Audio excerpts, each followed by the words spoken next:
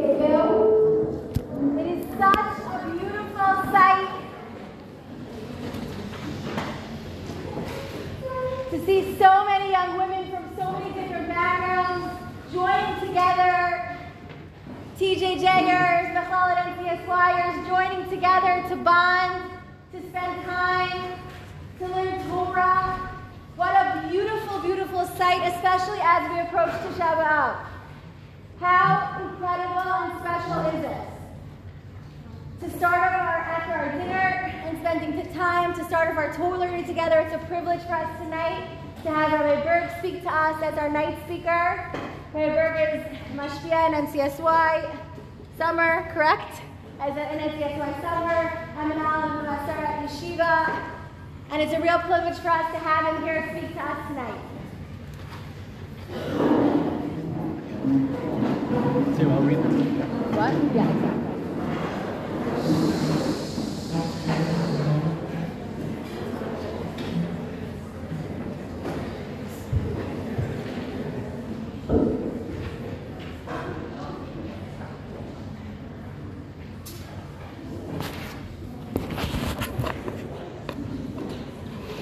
Hine ma tov u'manoim shevasachem gam yachad. How good and how pleasant is it when siblings sit together. You want me to use the mic? For the girls in the back, they'd like me to use the mic. Some things are good.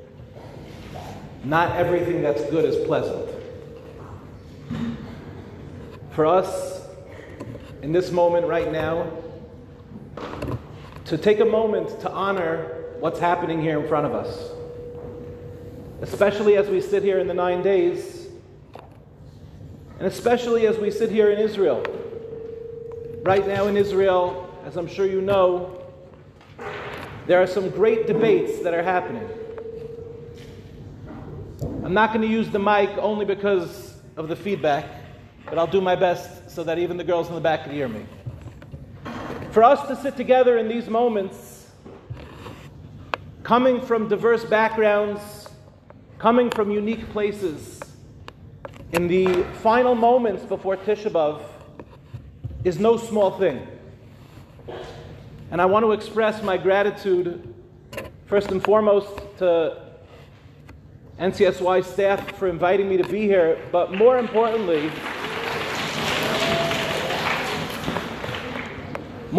I want to express my gratitude to you.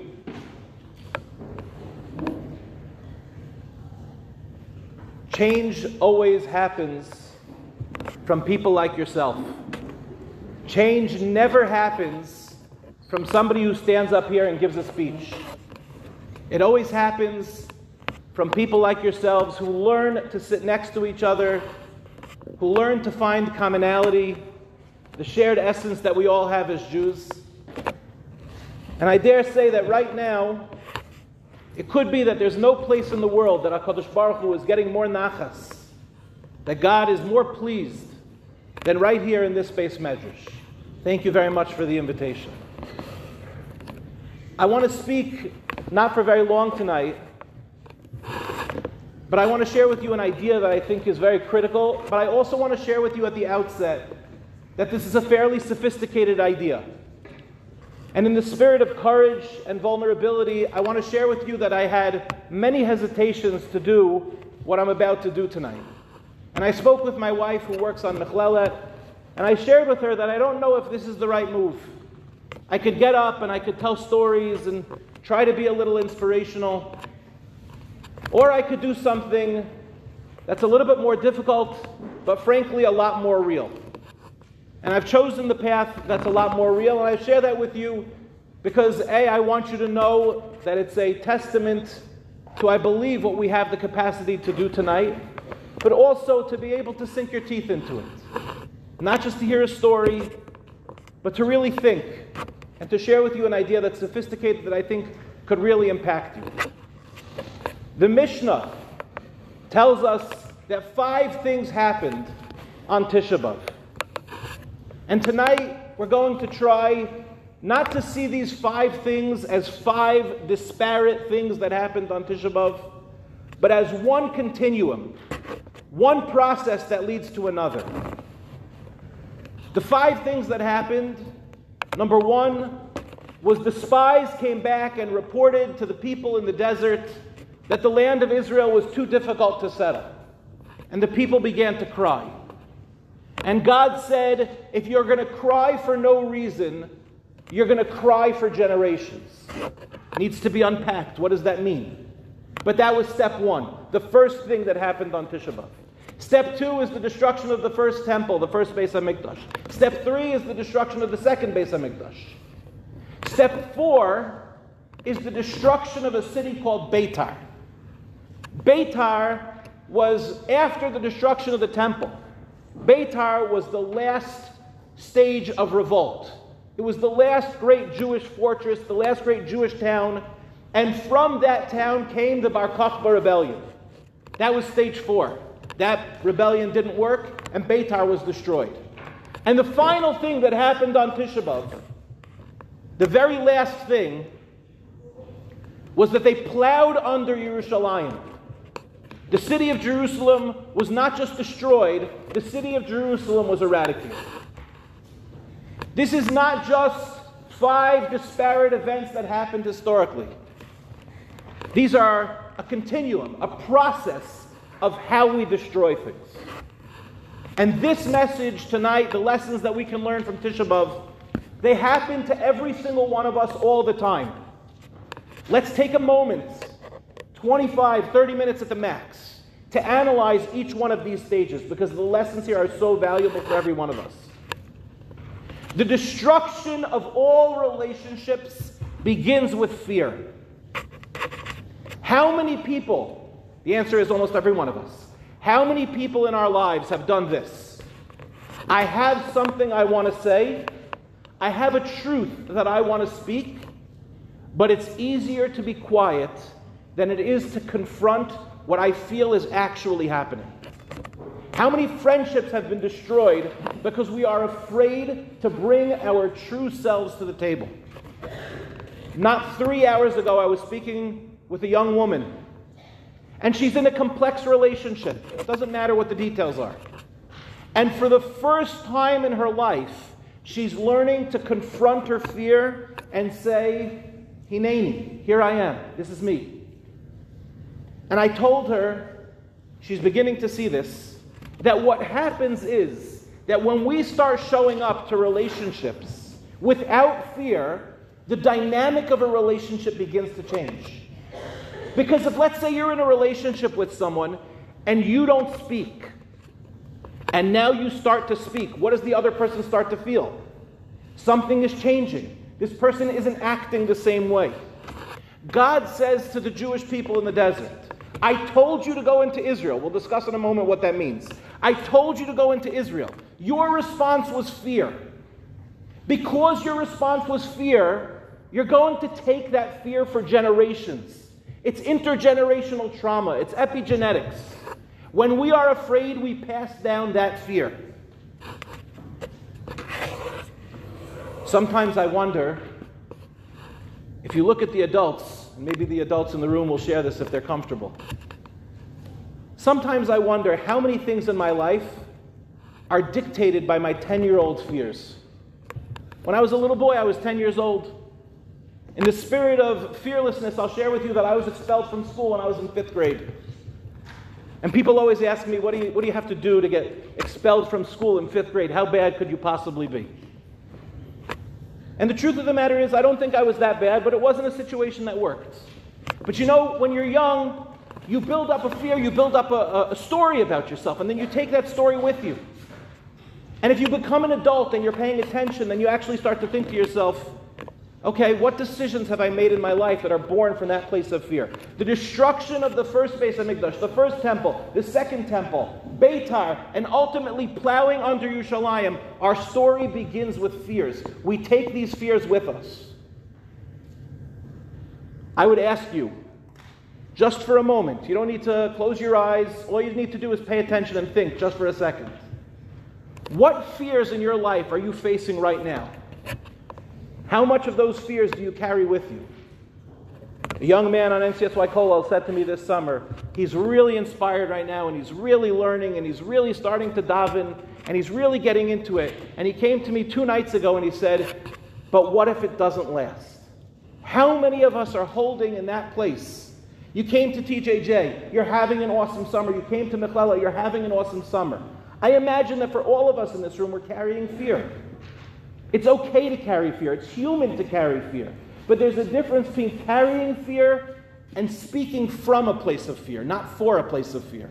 Making decisions from a place of fear. Last summer, I had the opportunity to be in Yerushalayim, to be in Jerusalem with the TJJ bus. And one of the girls, maybe one of the most inspiring girls I've ever met in my entire life, she shared with me that summer she had begun to keep Shabbos. What an unbelievable thing for a Jew to say, I'm going to keep Shabbos. And we had a question and answer in the Jerusalem Gold Hotel on a Shabbos morning.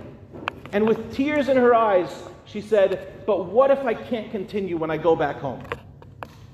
What if I don't have the support that I have here on TJJ? I was so moved by her honesty, by her vulnerability, by the fact that she recognized that there was a fear and she wanted to confront it. She didn't want to let that fear dictate her life. What was the fear? If our journey begins from a deep place of fear, then the question we must ask ourselves is, what is the fear? And here I'd like to share with you the mission statement of all of Judaism. If somebody asks you a question, what is Judaism about? This is an answer to that question in one line. It's very simple. You ready for it? Very simple. We have an ambitious belief in this religion that this physical world can be transformed into a place where the physicality and the spirituality can be merged. We believe that what we look at in this world is not what this world is. It can be something more. That means that the key word that we're looking for, and it's the word that inspires us in our life, is change. People talk about change all the time, but what does change mean? Change doesn't mean becoming something that you're not. You didn't come to Israel this summer to become something that you're not. You came to Israel this summer to access the truest version of yourself. It's why you came. I have no doubt that this summer you girls have gone on amazing tours. You've seen amazing things. But I very highly doubt that what you'll remember is you walked over here or you walked over there. What you'll remember in 10 years from now, in 20 years from now, in 30 years from now, is what you discovered about yourself when you came home to this country. Coming home to Israel is like walking into your house. You girls know how you got here, and it's like, I don't know how to say this nicely, but you know how it's like just a little uncomfortable? It's great. There's no doubt that it's great here. But you know when you go home and you're going to walk in your room for the first time since a couple of weeks, and you're going to sit on your bed and you're just going to feel like fine for like the first couple minutes. It'll just be like, I'm back in my room. It's a little uncomfortable to come 6,000 miles away. But when you come to this country, you come in home. And home is a place where you discover your truest self. This physical world, in a certain sense, it's the greatest lie that's ever been told. This physical world is waiting to change. It's waiting to transform and become what it really is. That is a daunting prospect. It means that when you look at the world, you have to say, I see more than what you are. But I want to share with you that even though that's a tremendous fear, it's also a tremendous blessing. There's a person in my life, there's actually a couple people in my life, but I'm thinking of one person in specific, that in the worst times of my life, they were the ones that stuck by me. There was a time when I was in 8th grade and I had gotten in very big trouble. And he wasn't a rabbi, this person, he came to my house one night and he said, get in the car. He was an older person, my parents' age. And he said, get in the car, and we went to Dunkin' Donuts on Rockaway Turnpike. Anybody here from the Five Towns? Okay. You don't have to. It's fine.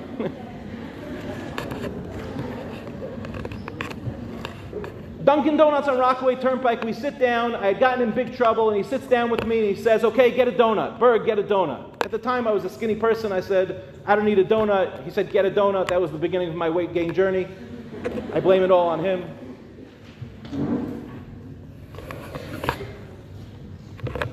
And I had been lying about something. It doesn't matter what it was. I had been lying about something.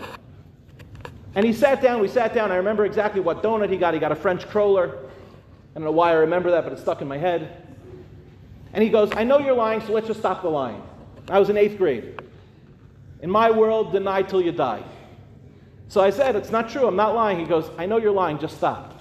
I was like, it's not true. And we went back and forth for maybe 20 seconds. And then he goes, I know who you really are. This is not you. It was one of the most powerful lines I heard in my life.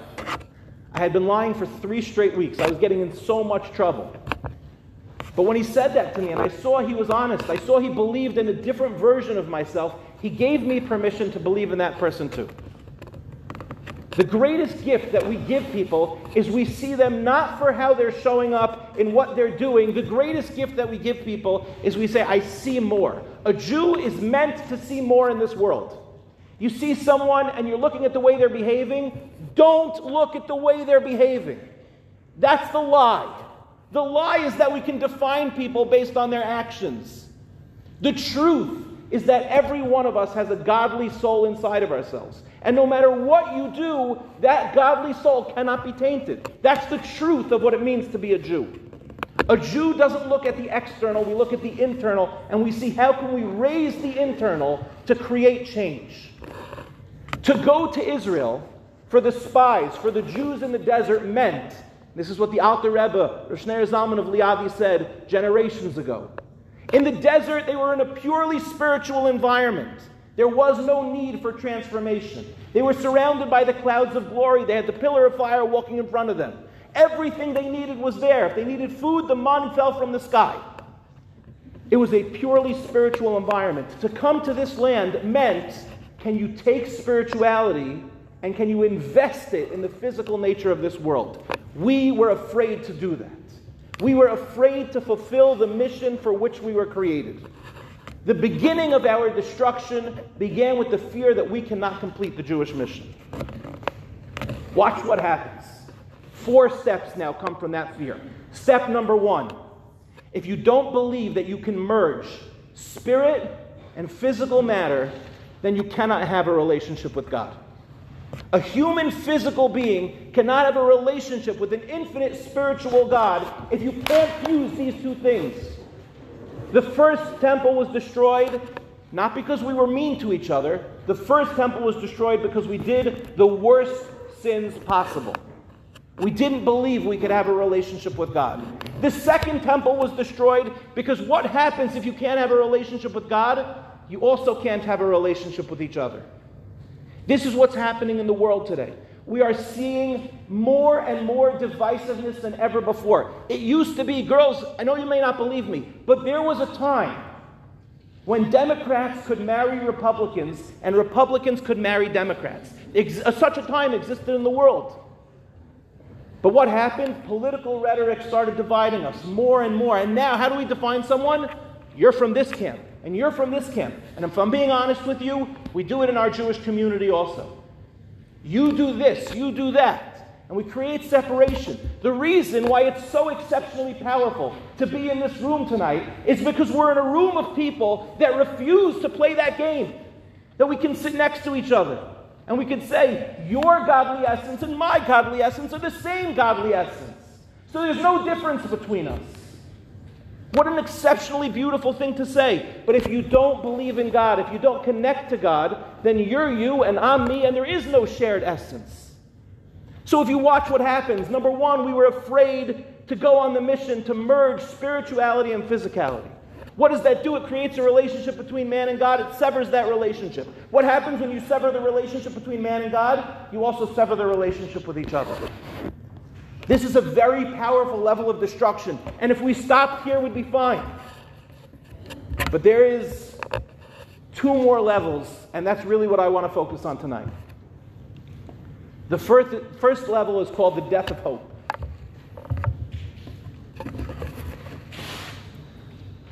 I remember a couple of years ago, during COVID, My grandmother, who was 90 years old, who had just celebrated her 90th birthday, she was in an assisted living facility in New Jersey. For those of you that don't know, the assisted living facilities in New Jersey were a death trap. Crazy, crazy amounts of people contracted COVID and ultimately passed away. And I was here in Israel, and my parents live here in Israel, and my grandmother lived in New Jersey. And I got the phone call from my mother. Grandma was diagnosed with COVID. And in those early days of COVID, this was within the first month of COVID, that was a death sentence. And then I got a phone call, Grandma's in the hospital. And then I got a phone call, Grandma's on a ventilator. And so logically, you know that it's over. Logically, you know that it's over. But what do you hold on to? You hold on to irrational levels of hope. And you daven, you cry out to Hashem, and you say, God, please save my grandmother. It's not over. Weren't there stories of people that got sick and they were the ones that made it? Elderly people? Maybe my grandmother will be the 2%. And as things are going on and it's getting worse and it's getting worse, and you start to acclimate. You start to say, okay, this is happening. But in the back of your mind, in the recesses, there's that 1% chance until you get that phone call. Until you get that phone call. And it's the phone call you dread. My grandmother, Allahu Shalom, she passed away. My grandmother was a second mother to me. I am, my grandmother's oldest grandchild. I was the one that made her into a grandmother. She was very young. She was a second mother to me. She came on all our vacations. I have a picture on my desk of my grandmother. And whenever I'm speaking to somebody on the phone or on Zoom, my grandmother's right there, and her voice is inside of my heart, telling me, come on, Mordechai, say something nice, pick them up, lift up another Jew. Her voice lives on inside of me. For me to lose my grandmother was one of the most painful things that ever happened to me in my entire life. I was holding on to hope in those final moments like you can't imagine. I was holding on with two hands. I wouldn't let go. And then when hope is destroyed, it might even be worse than the thing itself. You ever have something like that where you're holding on and you're like, maybe it could just be, maybe. After the destruction of the first two temples, what we had left was one fortress city called Beitar. And there was a great man in that city, and his name was Bar Kokhba. And he said, okay, we've lost almost everything, but what if maybe we could take it back? That was what Beitar was. You know what happened on Tisha B'Av? Step 4. If step 1 is fear, and step 2 is the loss of our relationship with God, and step 3 is the relationship of loss between man and his fellow man, then step 4 is the death of hope. And that is an exceptionally tragic thing. But even that wasn't enough. There's still one more level of destruction. That level of destruction is the death of memory. I don't know if other people have this, so it could be that what I'm about to say will fall on deaf ears. My family, when something works, we do it over and over again. You know how some people go on different vacations? Like one summer they'll go to Mexico, and another summer they'll go to Cancun. In my family, we do the same thing every single year. There's a place, anyone here from Boston? Nice. There's a place called Onset, Massachusetts. It's a beach town. It's a gorgeous town. We went one summer to Boston, and then we went every single summer to Boston for the rest of our lives. We had a vacation house there, and it was beautiful. You know what my family does now that we all live here in Israel? I don't know if your families do this. We don't have new experiences. You know what we do? We sit around the table and talk about old experiences. Do you remember the time that we went to that water park? Do you remember that time that we went to the Freihofers outlet? Do you girls know what Freihofers is? I'm such an old man. Do you girls know what Entenmann's is? Okay. What's the best type of Entenmann's? The crumb topping donut, right? Everyone knows that. There's no argument. We're not having that conversation. With Moshe Tzvi, we agree? There's no conversation to be had. Somebody said to me, I gave this year when somebody said, the best type of Entenmann's donut is plain. I had to ask them to leave. It's like pineapple pizza. We're not having this conversation. For those that don't understand that, pineapple pizza is not something that any human being should ever eat. So Entenmann's donuts, I'm sorry, that's my fault. Entenmann's donuts are very expensive. But there is an outlet store right near Onset, Massachusetts. And they sell Entenmann's donuts, Freihofer's is the parent company, 3 for $5. So my mother, when we would arrive in Onset, our very first stop was the Freihofer's outlet, and each one of us would get a $5 bill, and we could go into the Freihofer store, and each one of us could choose 3 boxes of Entenmann donuts. You understand? It's a family thing, yeah? And now what do? Anytime somebody comes back from America with a box of Entenmann's donuts, my whole family sits there and goes, remember that time that we would go to the Freihofer's outlet and get Entenmann's donuts? We haven't been to Onset, Massachusetts in almost 20 years, but we're still talking about the Entenmann's donuts. I'll tell you another ridiculously foolish memory that we keep repeating in my family. Anyone here ever heard of Cape Cod potato chips? Yeah, Cape Cod. They're not that good. Cape Cod potato chips. I'm so sorry. I didn't mean it. It's going to be okay. For those of you that I just offended, I want you to know I'm with you. It's pre-Tisha B'Av. Please forgive me. The Cape Cod potato chip factory is smaller than this room, and it's located right near Onset, Massachusetts. Girls, I kid you not, there is a Cape Cod potato chip tour. And at the end of the Cape Cod potato chip tour, you get a free bag of chips. It's like this big and it's half air. It takes about 15 seconds to walk through the Cape Cod potato chip tour. It's not much of a tour. It's just a glass wall, and you can walk by and see people working in a potato chip factory. The thing is, nobody watches how many times you go through and take a free bag of potato chips, which means that when the Berg family goes to the Cape Cod potato chip factory, it may or may not be true that we take hundreds of bags of little potato chips, one at a time. And my mother, who's embarrassed for her children, the whole time she's going, stop, it's a Chil Hashem, you're desecrating God's name. And we kept going, yeah, but free chips. And we go and we're taking more chips. And then one summer I'll never forget, they decided to be very fancy. This was not exactly a fancy place. They decided to be very fancy. They had a Cape Cod potato chip lifeguard chair where they had displayed all the Cape Cod potato chips. And my brother was a lifeguard that summer. So I decided that we needed to purchase that Cape Cod potato chip lifeguard chair. And I went to the guy who's running the store, who was like an 18-year-old stoner Boston kid. And I was like, how much is the chair? And the guy like, what do you mean, how much is the chair? I'm like, how much is it for the lifeguard chair? He goes, the lifeguard chair is not for sale. I looked at him, I said, listen, I'm Jewish. Everything is for sale. How much you want for this? $100 for the chair? The guy's like, the chair is not for sale. I said, $200 for the chair? My mother is dying. My brother is laughing his head off. My father is pulling out his credit card. We're ready to buy the chair. $400 for the chair? The guy goes, let me get my manager. The manager of the Cape Cod potato chip factory came to haggle with me over buying the chair. We brought a station wagon to Cape Cod. How in the world were we going to get a Cape Cod potato chip lifeguard chair back to New York? Nobody asked that question. But you know what we still do today? Anytime anybody sees Cape Cod potato chips, my father goes, would have been awesome if we got that chair, no? Why are we still talking about it? It's 25 years later, it's 30 years later, why are we still talking about the Cape Cod potato chip lifeguard chair, or even the chips? The answer is because we keep things alive in our memory. It's how we remember people that have passed on, no?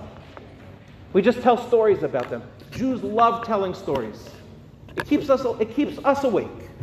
It's like, okay, that person is still real to me. When they came to Yerushalayim, and they plowed under the ground, they destroyed all the memory of Jerusalem. We had no place left to visit.